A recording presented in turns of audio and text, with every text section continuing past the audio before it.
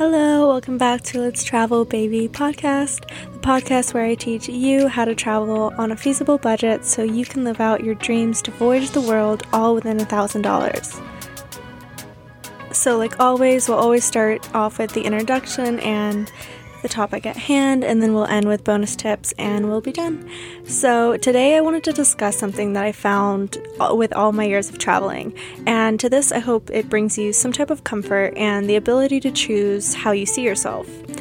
I lived in San Sebastian, Spain for 3 months and found something really interesting, the way that they view women. So when I was in San Sebastian, it's a really conservative northeast small town in Spain, and they looked at women as beautiful for being more natural and more conservative.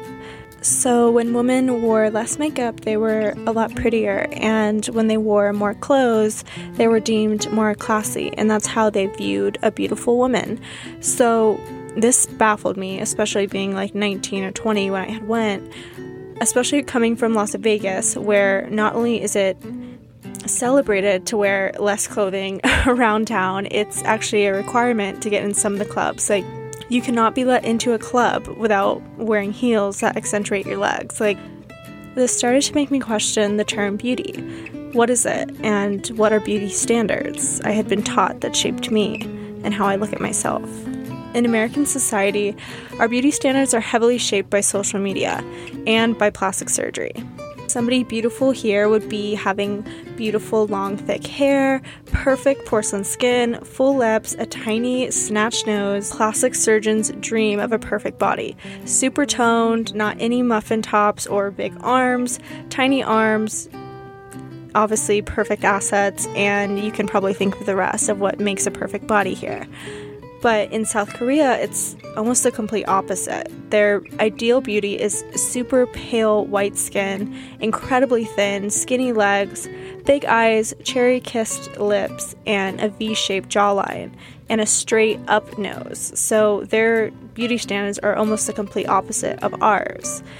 So again, this makes me question. In South Korea, I would be deemed as unattractive, but in America, I would be deemed as ideal. Not saying that I'm super amazingly gorgeous in America, but my features are really shaped by American society and what I want to be as beautiful. My tan skin would be deemed as not ideal. My super petite height and toned figure would not be the ideal body type. So it ponders the mind to think, by jumping on a plane and landing all of a sudden in a different country, you're not, air quote, beautiful?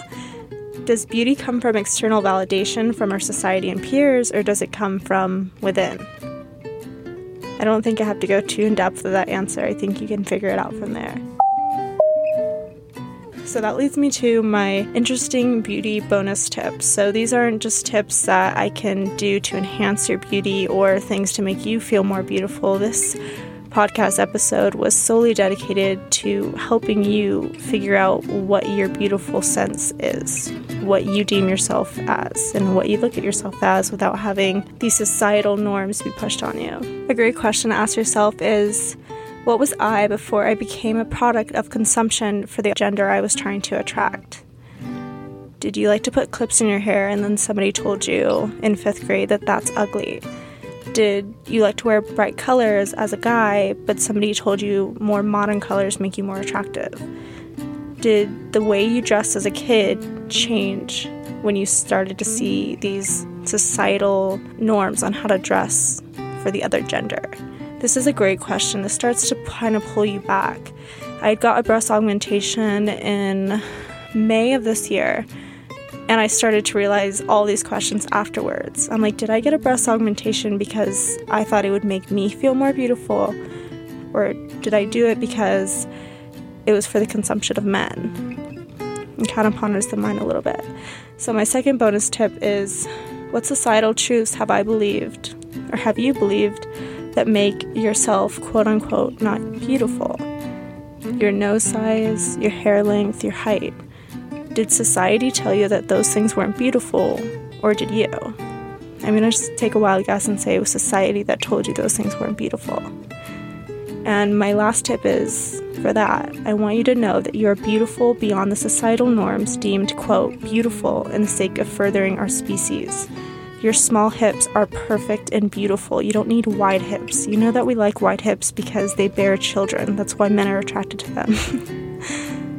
Your nose is perfectly fine. You don't need a rhinoplasty. You're beautiful just the way you are. And if you think that I'm talking to you and this is a sign, it is. Don't get the rhinoplasty, trust me.